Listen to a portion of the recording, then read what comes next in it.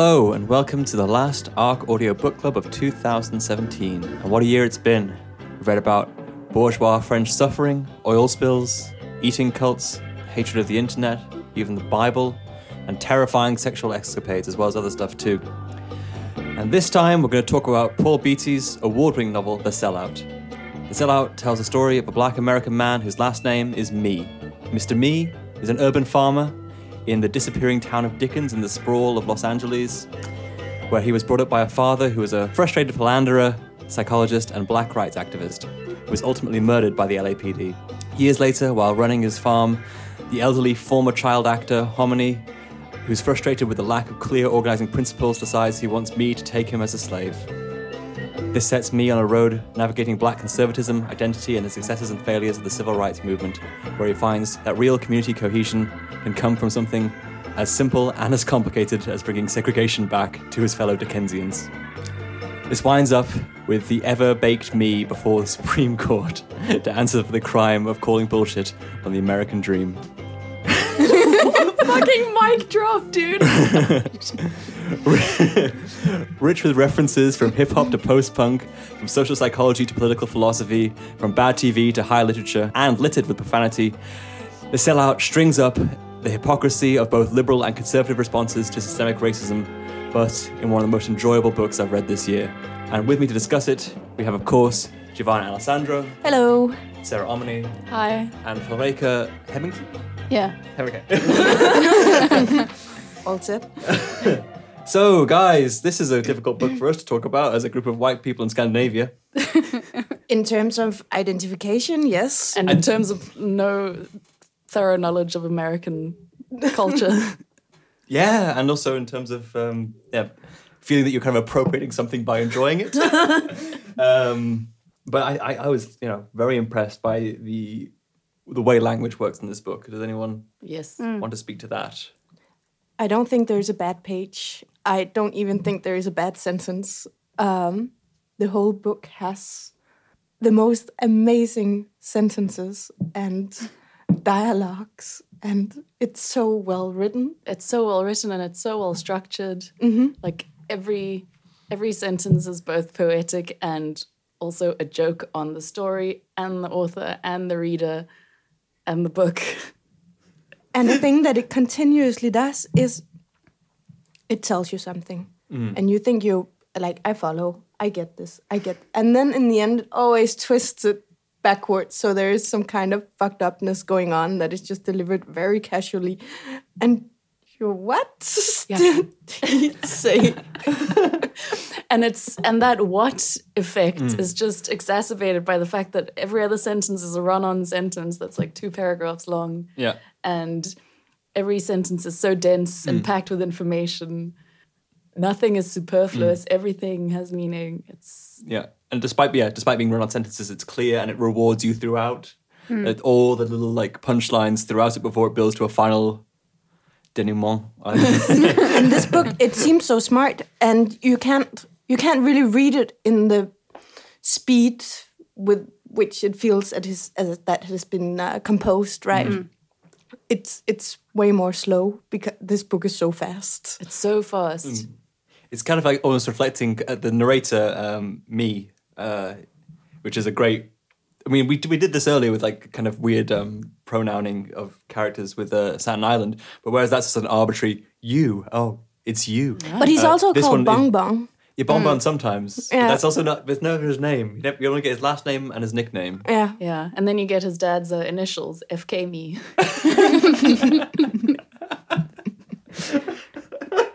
And you only get that at the end, so it's just like, the character so well by then. And You realise he's gone through life.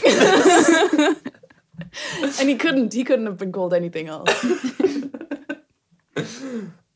So, I mean, yeah, this book won the Man Booker Prize last year. It was the first American to win this prize, which is normally, gets given to British writers, I guess.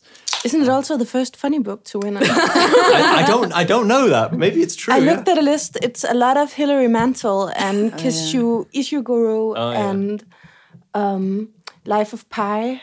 So it's the first American book. First American writer, yeah.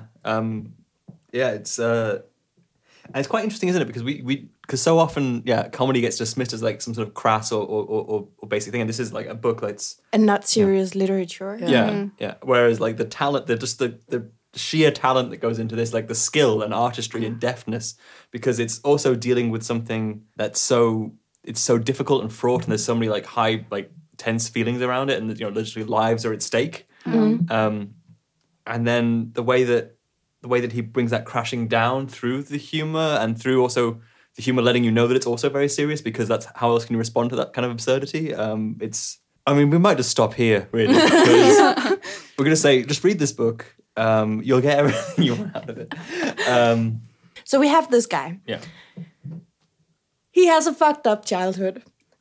He grows up in this agrarian ghetto. It's called. Yeah, it's like what is that? It's like a urban farming allowance or something. But not with hipsters. Like an actual urban farming as literally as you can.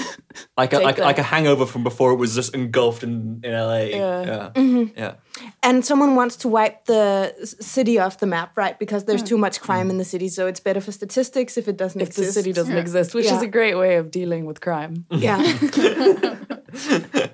And also, what's wonderful about that is because it's this urban farming environment, he's basically collapsing a lot of the narrative of Black America into one location. He's having both like the rural experience of the South, like pre-civil rights, also Civil War kind of experience, into like the urban result of that, of the kind of flight from the South into inhabiting the North, which was relatively less racist. But yeah, anyway, that's not. But that's that's a good point. I didn't think of it like that. I just thought of it because everything is so absurd and yet realistic that sometimes he'd just write, and then I got on a horse and I rode off. After he's like been talking about he's in the middle of the city center. I never thought of it like that. That's a really good point. But it's so intentional because he's like allowing him to make references to like having his dad make him pick cotton. Yeah. And sing while he sings songs. While he sings songs and gets nostalgic apparently, which is just... No, the dad does. He doesn't like picking cotton with his dad because the dad becomes so nostalgic. And it's like, so it makes it, very like, so it's in a very kind of philosophical way, a deeply philosophical way, it's saying about how present the past is in the present, and how it's not taken away just because it's because you say it is taken away, because now you technically have the rights of everybody else. Doesn't mean you actually have them. It means that the weight of experience bears on you, and I guess that's also the significant thing about the author as well. Like I've seen people talking about this book and saying directly to Paul Beatty that, a white person couldn't have written this book, and it's like, no, well, a white person wouldn't have done it well.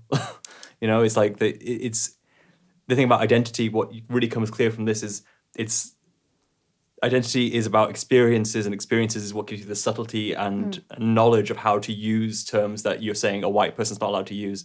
The reason they can't use it is because they're not very good at it, really, more than anything else, I think. Because this is littered with the N-word. and other N-word synonyms. Yes, creative and arcane ones. And from every continent in the world. And you just got to pick which one really hits you to home and just replace the N-word with that one if you are more partial. It's in that way, it's incredibly well researched. In every way, but I mean also that like international perspective on racism. So one of the things that I like most about it with his relationship with his dad, that I think is like the first third of the book. We learn about how he grows up with this single dad. The mother was a model or something like that. The dad stalked her. Stalked her, yeah. And we don't know if they ever lived together. We know nothing about her, right? But so his dad is a psychologist and performs these experiments on his son. And I'm just going to read something to like give everyone a sense of what is happening. It's sort of long. I suppose if one takes into account the lack of an ethics committee to oversee my dad's child-rearing methodologies, the experiment started innocently enough. In the early part of the 20th century, the behaviorist Watson and Rayner, in an attempt to prove that fear was a learned behavior, exposed 9-month-old little Albert to neutral stimuli like white rats, monkeys, and sheaves of burnt newsprint. Initially, the baby test subject was unperturbed by the series of simians, rodents, and flames, but after Watson repeatedly paired the rats with unconscionably loud noises, over time, little Albert developed a fear not only of white rats, but of all things furry. When I was 7 months old, Pop placed objects like toy police cars, cold cans of Pabst Blue Ribbon, Richard Nixon campaign buttons, and a copy of The Economist in my bassinet. But instead of conditioning me with a deafening clang, I learned to be afraid of the presented stimuli because they were accompanied by him taking out the family .38 special and firing several window rattling rounds into the ceiling while shouting, "Nigger, go back to Africa," loud enough to make himself heard over the quadrophonic console stereo blasting Sweet Home Alabama in the living room. To this day, I've never been able to sit through even the most mundane TV crime drama. I have a strange affinity for Neil Young, and whenever I have trouble sleeping, I don't listen to recorded rainstorms or crashing waves, but to the Watergate tapes. Oh, that's so beautiful. And I mean, that also ties into what you were saying about the... Are you okay? Yeah, it's just great. Sorry, you. It brings you back to your childhood. Yeah. Like what you were saying with the whole lived experience thing, with the landscape and the city. Yeah. How he also embodies that with his dad's child rearing practices, like all of these experiments. Like this is one of the lighter ones, I think, probably. And all of these experiments are about presenting me to racist America and learning that America hates you and you should be scared of white people and you know, be happy that you're black and that you have a nice black community. And they all fail horribly. Yeah. And yeah, that's also a way of sort of getting that across, the whole black experience, but in a very absurd and dramatic and scary way. Because I think what the father figure really does is he's kind of like, he plays this role in the story, also which then picked up later by his rival Foy Cheshire, who is, I guess, like a kind of, he's also like a failed version of Bill Cosby in some ways, as this kind of black conservative. Though, yeah, his sexual behavior is not really noted. And it's like the father is, it's what racism makes is this kind of reaction where you just are so deformed in what you think you should do to fight this oppression and this sort of negativity you've experienced. And it's like the damage of that just ends up begetting more damage in the response to it. Yeah, and that the response defines the person who's exposed to the racism. Yeah. Yeah. But that I don't in all the experiments it kind of goes wrong with me. Even he also says that the only time he's insulted because of race, like that only happened once in his life when his father brought him to this white city.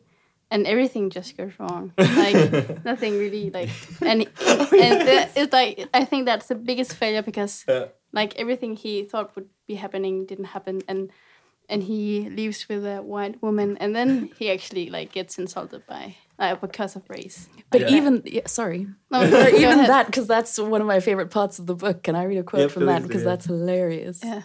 Yeah, the dad's about to leave with this white woman that they've made. He drove to this like rural part of... For some reckless staring, wasn't it? Yeah, he made him whistle at him, but he didn't know how to whistle because he hadn't gone to public school. He'd been homeschooled. So he wanted him to wolf whistle, and that fails. So the dad goes up to her, and this is what happens. Dad quickly whispered something in her ear, handed me a $5 bill, said, "I'll be back," and together they hurried into the car and tore out down some dirt road, leaving me to be lynched for his crime. Is there a black buck Rebecca ain't fucked from here to Natchez? Well, at least she knows what she likes. Your dumb peckerwood ass still ain't decided whether you like men or not. I'm bisexual. I likes both. Ain't no such thing. You either is or you ain't. Man crush on Dale Earnhardt my ass. While the good old boys argued the merits and manifestations of sexuality, I, thankful to be alive, went inside the store for a soda. And it's just like he's taken him out to the most rural place where you expect to be shot for being on someone's property, and they turn out to like have this gender conversation. Yeah. So it's, Yeah, I think it's and then so the way that it's always complicating any sort of stereotype, not even the stereotype of the racist is like well, it's man, I don't even know how to talk about this. It's so complexly done. It's just such a good book. It's such a good book. Yeah. Yeah, because it's never what you expect. Not even like from page to page. You can't like foretell what's gonna happen at any point. Which is also it keeps on being smarter than any expectations you might have for it. Yeah. It's just better. Which is also like the strength of humor, which is under recognized, as we were saying earlier, because humor does that. That's the mechanism by which it does that. It makes something unexpected happen. And if you put that into something which is like as sensitive and as fraught as race and what that means within culture and oppression, and you make it the unexpected the case, that can be revelatory about the complexity of experience and just and also the fact that it is such a sensitive subject and it has potential to go so wrong. Like, just imagine if Michelle Houellebecq tried to write this book.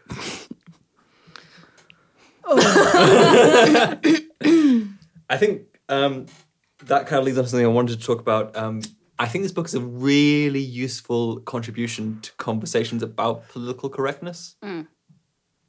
In what way? Because it is entirely politically incorrect, but I don't think it's a problem that it is so. And I think that there's something we can learn about how that issue gets simplified and flattened into just a very simple dynamic of that's prohibited, so you shan't say it. You shouldn't say it. And it's actually more complicated than that. It's more about your ethical engagement with the topic and your commitment to it and the detail with which you're going to go into it and how much you're going to invest in doing so. And I think that needs to be brought up when you're talking about this kind of thing. So often it's like when people say like, oh, political correctness is oppressive, it's like, because you don't want to do any fucking work. Yeah. Like if you want to make an insulting or kind of a problematic comment to highlight something, but you don't really want to think about it. You don't really want to target it properly. You don't want to structure your writing. Whereas this is going like, well, I'm going to work on every sentence. So you know exactly what I mean. And I'm showing exactly what I think is hypocritical, what I think is bullshit, what I think is the liberal hypocrisy, conservative hypocrisy. So it's more like lazy versus hardworking. Yeah. I think political correctness is a problem when you just want to be lazy and you want to not think about what you say. Yeah. Houellebecq. There's a quote that illustrates that point. He's at a meeting, the Dum Dum Donut Intellectuals. Founded by his father. Taken over by Foy Chesher. Who is this weird character? Because he seems like a satire. Now you called him conservative, but isn't he also a satire on these like well-meaning academics that if we take down the oppressive statues at colleges and all these things, then the world will be better. But I mean, it won't. He rewrites all these books and but I think it's because he's like. I just read. It's like he's the image of like forcing history or accelerating something into something new. Not even accelerating, redacting, like just changing. He changes all these problematic books that are problematic because they are racist. They're from the past, a racist past, and he changes all the title and the content so that they don't. So that first of all, they don't use any racist language, but that they also are positively affirmative. I think that's so interesting because it's like it's the same story, but because he changes like little things, then it's another story. Like it's a whole new story. Like he makes his own past history, or like I think that's so interesting. This is the thing which I'm saying is why it's conservative. Because I just read the Ta-Nehisi Coates essay about Bill Cosby, which is a weird essay, but it has this interesting point in it where he's saying that the conservatism of Bill Cosby is that it doesn't accept, because it's like saying his thesis statement starts from the point of we're descended from African kings, and Coates says, no, you're descended from slaves. And that's an important distinction because like you can't skip over that slavery step because that changes the character of the population, that changes, and it's nothing to be ashamed of. You didn't choose to become a slave. It's but it's an alienating thing to subjectivity. And so what Floyd Cheshire is doing with these things is basically saying like, well, no, we're going to be glorious African kings in this strange land, and we can just eliminate this horrible part. And like that's the conservative element of it. It's different from white conservatism, but it's still a conservative thrust. Yeah. You have a quote. Oh yeah, it was about the whole the lazy political correctness thing. So he's at that meeting, and Floyd Cheshire is going on about expunging, and the N-word. The N-word, he says, is the most vile and despicable word in the English language. I don't believe anyone could argue that point. And then me continues to argue that point. And he says that there's there are other words, like any words that end in S. And then someone in the audience says this. Problematic, someone muttered, invoking the code word black thinkers use to characterize anything or anybody that makes them feel uncomfortable, impotent, and painfully aware that they don't have the answers to questions and assholes like me. Yes. Problematic. The whole book is incredibly problematic. I love it. But I think it's if you go along with it, then it kind of addresses some of the problematics that were coming up. And that's actually, the use of the word problematic has become problematic because it doesn't use its definition, which is that this has something wrong with it and we can work through it. And this book is, I think, an example of trying to work through it. And that's why it's really good. So what we have is also two ways of looking at history. Because Hominy wants to go back to slavery because he feels like a slave anyway, and he's what he calls oppressed. So might as well be in for reals, sort of for reals. And there's the Cheshire guy who wants to just rewrite everything, and we can be glorious. Yeah. Okay. Yeah, definitely. Actually, we should maybe talk a little bit more about Hominy, because he's such an interesting and he's a very provocative character. He's a very good actor. Very good actor. So Hominy is a guy in his 80s from the neighborhood who, in his youth, was in a bunch of really racist short films that were, probably like B movies. And he is the kind of instigating incident of the story when he tries to kill himself, and then once Bonbon saves his life, not because he saved his life, but just because he wants structure. Hominy decides he wants to become Me's slave, which allows a chapter to start in this book. They say pimping ain't easy, but neither's slave holding. Because Hominy is a terrible slave. He's in his 80s. He has no real inclination to do any work. What he really wants is the certainties and clarity in the structures that are around him. Because he knows he's still oppressed, but he'd like it to be explicit. And he works, what is it, like from 15 minutes a day. minutes a day, and then he's napping, and And he is the lawn jockey we see adorning the copies of the books. He dresses as a lawn jockey. And a lawn jockey is a thing. Oh, God. What's a lawn jockey? It's this thing. It's a guy holding a lamp. It's like a gnome, but it's not as explicit on my audio. cover. No, it's much less racist on our cover. Oh yeah, it's not that. It's like a depiction of the character. I know, but this is actually an example of. I was a stenciled. You can't really see it. Yeah. Got little golden shiny bits. Again, great for the radio. Another thing that really goes missing is that everyone has all these like folded over pages and notes with great quotes. And it's just, where do you start? Yeah, I was thinking about this when I was preparing for the podcast today, and I was thinking I'll just note down some of the pages I think are relevant. And I was like, well, how am I choosing? Yeah. Because as we were saying, there's not a bad page.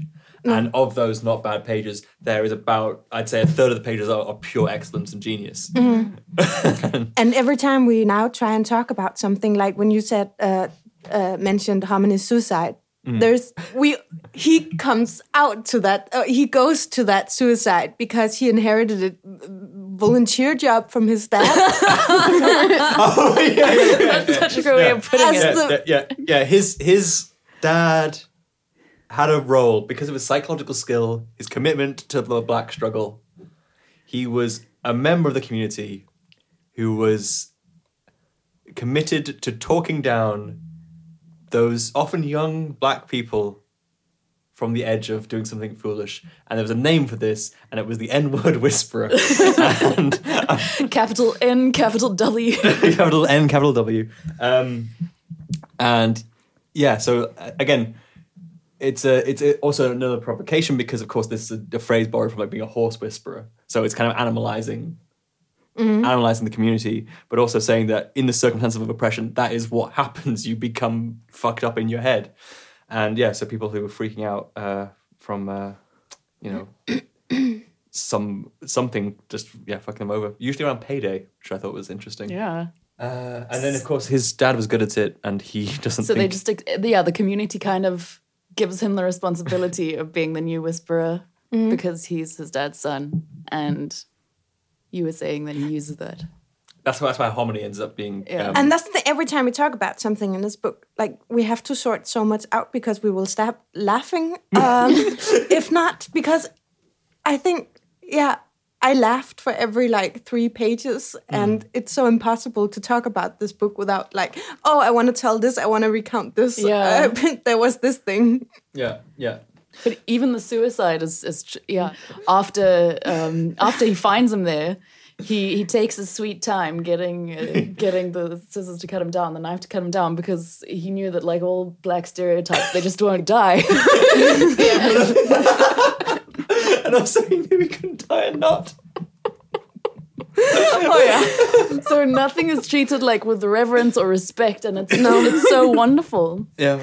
There's nothing that's sacred and holy, and we can't go there, and that's really refreshing because but also in doing that, it's not like it's doing that flippantly. No, it's not flippant at all. Going all the way and investing in it and committing to it, and just staring you in the eye and saying, this is what I think about this, and prove me wrong if you think if I'm full of shit. And that's what's really nice about it, is again, it's everything is earned. It's doing the work. It also comes at a great time, I think, where a lot of social justice warriors will do the virtue signaling thing and say that's problematic, and then they'll leave it alone and ignore it. Where here, he points out the things that are problematic, and then he, like you said, he really goes and sifts through. Yeah, if you use problematic as the end of the conversation, it's a mistake. Exactly. It's the start of, okay, so why do you think this is okay? Well, if it's not okay, then you start going, So I guess maybe one of the questions I could ask about this book is, what do we think about this story? It reminds me a lot of I Hate the Internet, in the way that it's about something else than the story that it's telling. But I think this does it in a far more integrated way. I think I think the movement of the plot is more important. But at the same time, you start off the story with him facing his court date for bringing back slavery. So he's on his way to the Supreme Court, getting stoned, of course. And then that's also comes up again at the end of the book, but he kind of slips out of that. And I guess it's quite interesting to comment on, I don't know, what do we think about this? Is there significance to this plot? Is it just a structuring device? To the slave plot. Well, to the overall narrative of this book, is the narrative a thing of worth in this book? I think everything in this book is so tight and so well crafted that nothing could be removed without. No, but I mean, you don't read this book for the plot. It doesn't matter if he brings back slavery or not. It's for his constant stream of consciousness and the way he thinks. But as Sarah said, it's so tightly knit together that. I also think that the thoughts he's doing is carried with the actions. Every actions lead to something new and some new situation that he thinks about and just involves in this problem, which just gets bigger in a way without being concluded. So it's I think that's really important that there is this movement in the book constantly, and the crazy ideas. So it's really integrated though, isn't it? So it's he has an idea, he tries something out, then it changes the situation, so there's new ideas. It's very boring when the book is just universally liked around this table, because it's just... I have no critique. Exactly. There's nothing. I mean, I'm just everything about it. Like, there's even a lot of like his farming stuff. So he runs the farm after his dad dies, and it's just amazing. Like, I never thought I could be so into like satsumas. Oh yeah, Sarah, we were talking about it one day, farming. and I said that I really loved the language, and you just looked at me and you said, I didn't know fruits could be that interesting. And even like the love story with Montpesa, the unrequited love of his life, who thinks that just because that she married a guy, had 4 kids with him, and hasn't spoken to him for 10 years and got a restraining order against him, that they're broken up. Like, that story is beautiful in its own way. There's nothing about it that I can criticize. Because also there was also that injection of pathos into it, like when the whole thing of like, because she'd ended up getting pregnant early in her life, like that becoming such an organizing principle, even though it sort of limited what she was going to do, it also allowed her to kind of have a life in a certain way. And maybe not ideal, but then ideal was never on the table. And that is fascinating and tragic and beautiful all at once. Because actually this reminded me a lot of reading like David Foster Wallace, because it was just so dense, and within that density you'd always find like you're laughing and then kind of having your heart break a little bit in a sort of like constant like folding motion. And yeah, there's one page that just describes Montpesa returning to Mies' house, Mies' farm, when she's pregnant with her second child, I think, and the child's father like beats her and makes her like rob jewelry stores. And it's just, the page is just describing how she like grabs a fruit from the tree, and she's standing, and the light from behind her like lights up her hair, and she looks beautiful, and her water's broken, and he takes her to hospital. And it's just, you've been laughing at these like awful jokes, and then that happens, and it's the love of his life, and she's pregnant with another man's child, and you just want to like rip your skin off. It hurts. It's so great. Yeah. I think definitely I could say that we've, maybe it's taken us all too long, but I think we've uncovered a kind of singular talent in Paul Beatty, which is also what was frustrating about him getting the question, could a white person read this book? Like, no, Paul Beatty could have written this book. And you did. And no one else could have done it, because he is really good at writing. Incredible. What else? What can we say? We've got the humour, we've got the identity of the author, we've got how the story works, who's the narrator. This is a tough job. This is a tough job. Like glowing. I'm not looking forward to writing the review of this, because again, just saying like, you should probably just read this book. We can summarize it. Which also like does it disservice as well, because I want to be able to highlight stuff and I just can't. Exactly. And just say you should read it, and then everyone can sit in their own rooms and read it and never talk about it, because apparently it's impossible to talk about. It's really a shame. I was really excited to hear what you had to say, because I was like, I don't know what to say. Yeah. I think, I everything that's going to sound banal, it's just... And that's the thing, like, it could so easily have been, like, either banal or insulting or sentimental. It could have been so many things, and it's just great and beautiful and funny. I guess this kind of gets under, like, a sort of paradox of reading something which is quite brilliant, which is that it's that you can't even remember what was so transformative and exciting about it from moment to moment, and you don't know what to do about that as a sensation, because also it's so worthwhile, but when it's this dense, when it's this interesting, what do you do? And I wonder, maybe, like, can we imagine someone not liking this? Yes, someone without a sense of humor, because you really need to allow the jokes to... Or someone who expects more of a plot and, like, more of a structure in that sense. I don't think everyone would like the book. No, and also the seriousness, or not the lack of seriousness, but that there's so much humor in it. Yeah. And it's so fast. Yeah. Like, the beat of it is so fast. So, I could imagine people not liking this book. Yeah. I like the way that the beat of it's so fast, because it's definitely, like, it is the thoughts of a stoner that you're reading in this. Like, that character is so developed as, like, he is slow to the world, but behind his eyes, Yeah, he's going stuff is deep into stuff. happening. You know? Oh, yeah. He is. Underachiever. Yeah.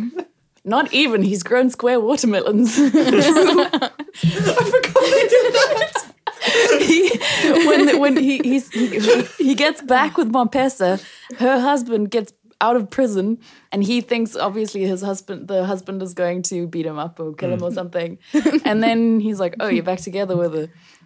I mean, I would be too if you grew Satsumas like that. I mean, I'd do anything for like that kind of reaction. So I guess maybe we could talk about like what this thesis of the book is. I don't know if we can get into that and say anything productive, but maybe we can try. And maybe I'll just cut it out if it doesn't work. Freeing yourself of your history. It's not. But that's actually not. If anything, it like points out all these positions that people have towards racism and this black experience in America today. And like shoots them down for various reasons. And at one stage, he even says, "I'd rather have Darth Vader be my dad because then I wouldn't have to constantly think about what it means to be black now, and if I actually want to think about it." But also with a nice thing about hand being cut off. Which is What about Hominy? It's easier for him if he's actually is. But at the same time, a he's slave than just feel like a slave. And isn't it the same way, like, it's easier for them if the school is segregated and you can't, like, and the bus as well. Or you and imagine everything. segregation is taking place. Yeah. Yeah. oh my God. That's the whole, because like, the whole thing with segregation was it was never like he never had the legal authority to enforce segregation in a town that no longer existed. But he manufactures the illusion of segregation, just like with the sign on the bus. Yeah. And that made everyone sit up and go like, oh shit, we could be segregated again. Yeah. And it's great because he also refers to himself as a performance artist or a crazy person, and that he was fine with the latter designation.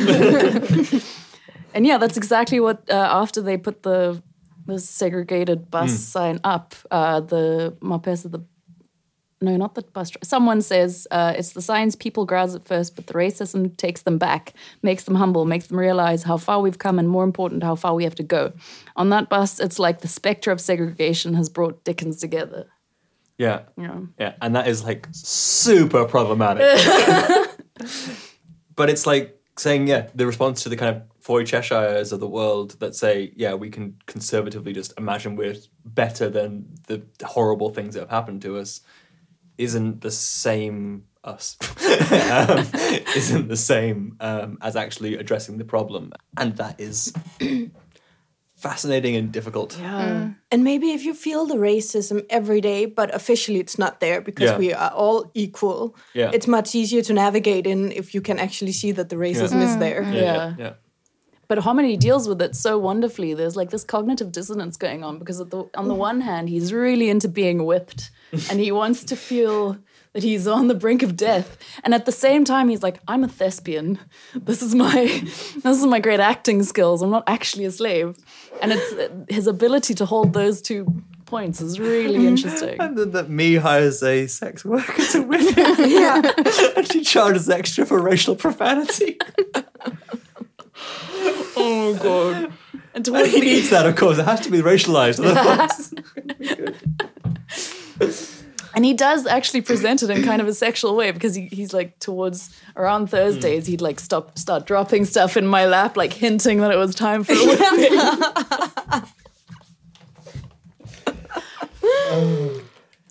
I think what's great is that throughout the thing, he manages to be, the me character, the sellout, manages to be very against all the stances on racism that he's presented with. But then towards the end, we're given, there's a flashback to a stand-up comedy routine where 2 white people are thrown out of the room by the comedian. And he feels uncomfortable with this and he doesn't say anything about it. And he manages to think, who is this we you're referring to? Like, this is our thing. Who is the what is our thing? Yeah. That's the thing. Cause so the comedian is telling jokes to a predominantly black audience. It's a black comedian, and the shared experience he's referring to for the humor is very much a black experience. And when the white people at the front of the room, who are the only white people there, are laughing, he throws them out. And as you say, me is troubled by this because like the assertion, the assertion that you have this identity, which is unassailable, which is singular, homogenizes you, and you lose your individuality in standing up to your oppression, which is so many layers, which to have in a book, which is also funny. Like you can find that in a serious book. You can find that like in Ta-Nehisi Coates or something. But you won't find it with a joke around it. Okay, so basically this quote really does the entire thing. So take it away, Sam. You'd rather be here than in Africa, the trump card all narrow-minded nativists play. If you put a cupcake to my head, of course, I'd rather be here than any place in Africa, though I hear Johannesburg ain't that bad, and the surf on the Cape Verdean beaches is incredible. However, I'm not so selfish as to believe that my relative happiness, including, but not limited to, 24-hour access to chili burgers, Blu-ray, and air on office chairs is worth generations of suffering. I seriously doubt that some slave ship ancestor in those idle moments between being raped and beaten was standing knee-deep in their own feces, rationalizing that, in the end, the generations of murder, unbearable pain and suffering, mental anguish, and rampant disease will all be worth it because someday my great-great-great-great-grandson will have Wi-Fi, no matter how slow and intermittent the signal is. And that's why this book is good. It goes there, it stays there, it makes you look at it, and it makes you laugh.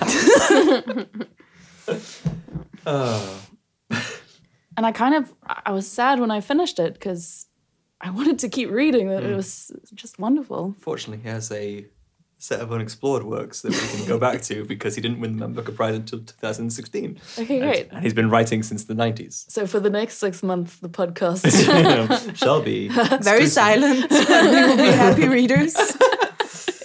And then everybody's go, it's good, it's also good. Yeah. Check. Okay, guys, so I guess maybe for the last time this year, I'm going to go around and ask, Valeka, would you recommend this book? Yes. Expand. Oh my god.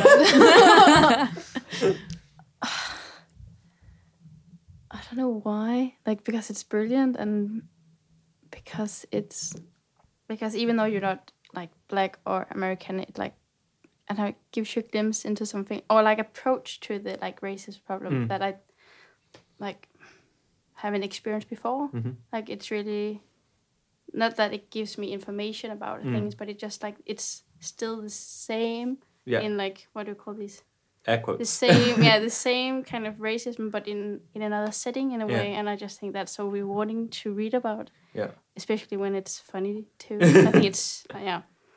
Gio? Yes, absolutely. But it's so frustrating because I think it's the best book I've read this year and I can say nothing about it except that I think everyone else should read it as well. Yeah. Yeah. Yes, I would also definitely recommend it because it's funny, and even though it deals with these very serious issues, it's never preachy. It's always a great story and a great read. And the book, what I also like about it, it expects something from the reader, right? Keep up first and foremost. Yeah. And he's not going to dumb it down for your sake. Exactly. And I love that. He takes the reader seriously. Yeah. Because that's also not patronizing either. Right? It's just because sometimes it's no, you won't quite understand this, but I'll expand it anyway. he's both giving you all the tools to follow along. Yeah. But you have to use them. Keep up. Yeah. Definitely would recommend this book to everybody. It's a singular talent of that kind of craft in putting sentences together and making them tell you a lot about the world and experiences that you don't usually have access to. And you care about all these characters. Yeah. Even the cartoonishly even the dad. Even SK me. Especially Harmony. Especially Harmony. Oh, poor Harmony. Oh, the horses as well. Anyway, with this, we haven't really. We're taking next month off. Technically, it might be a bonus thing. That remains to be seen. But we'll be back in February with a new ARC Audio Book Club. Yes. And Sarah will have picked the book for that. Yes. Want to tell us a little bit about that one? The book, which I have not read or prepared for at all at this stage, is How Should a Person Be by Sheila Heti. I hope I've pronounced that correctly. And it is a novel. It is a novel, but it's like leaning towards autofiction. Yeah. I was hoping it would be a self-help manual. But alas, we'll make do. Oh, great. Looking forward to it. Oh, February's coming fast. And thanks for coming along. Thank you. And Merry Christmas. Yeah. Actually, this comes out... wait. Happy New Year. Happy New Year. Happy New Yeah, Year. this comes out after Christmas. Fuck Christmas.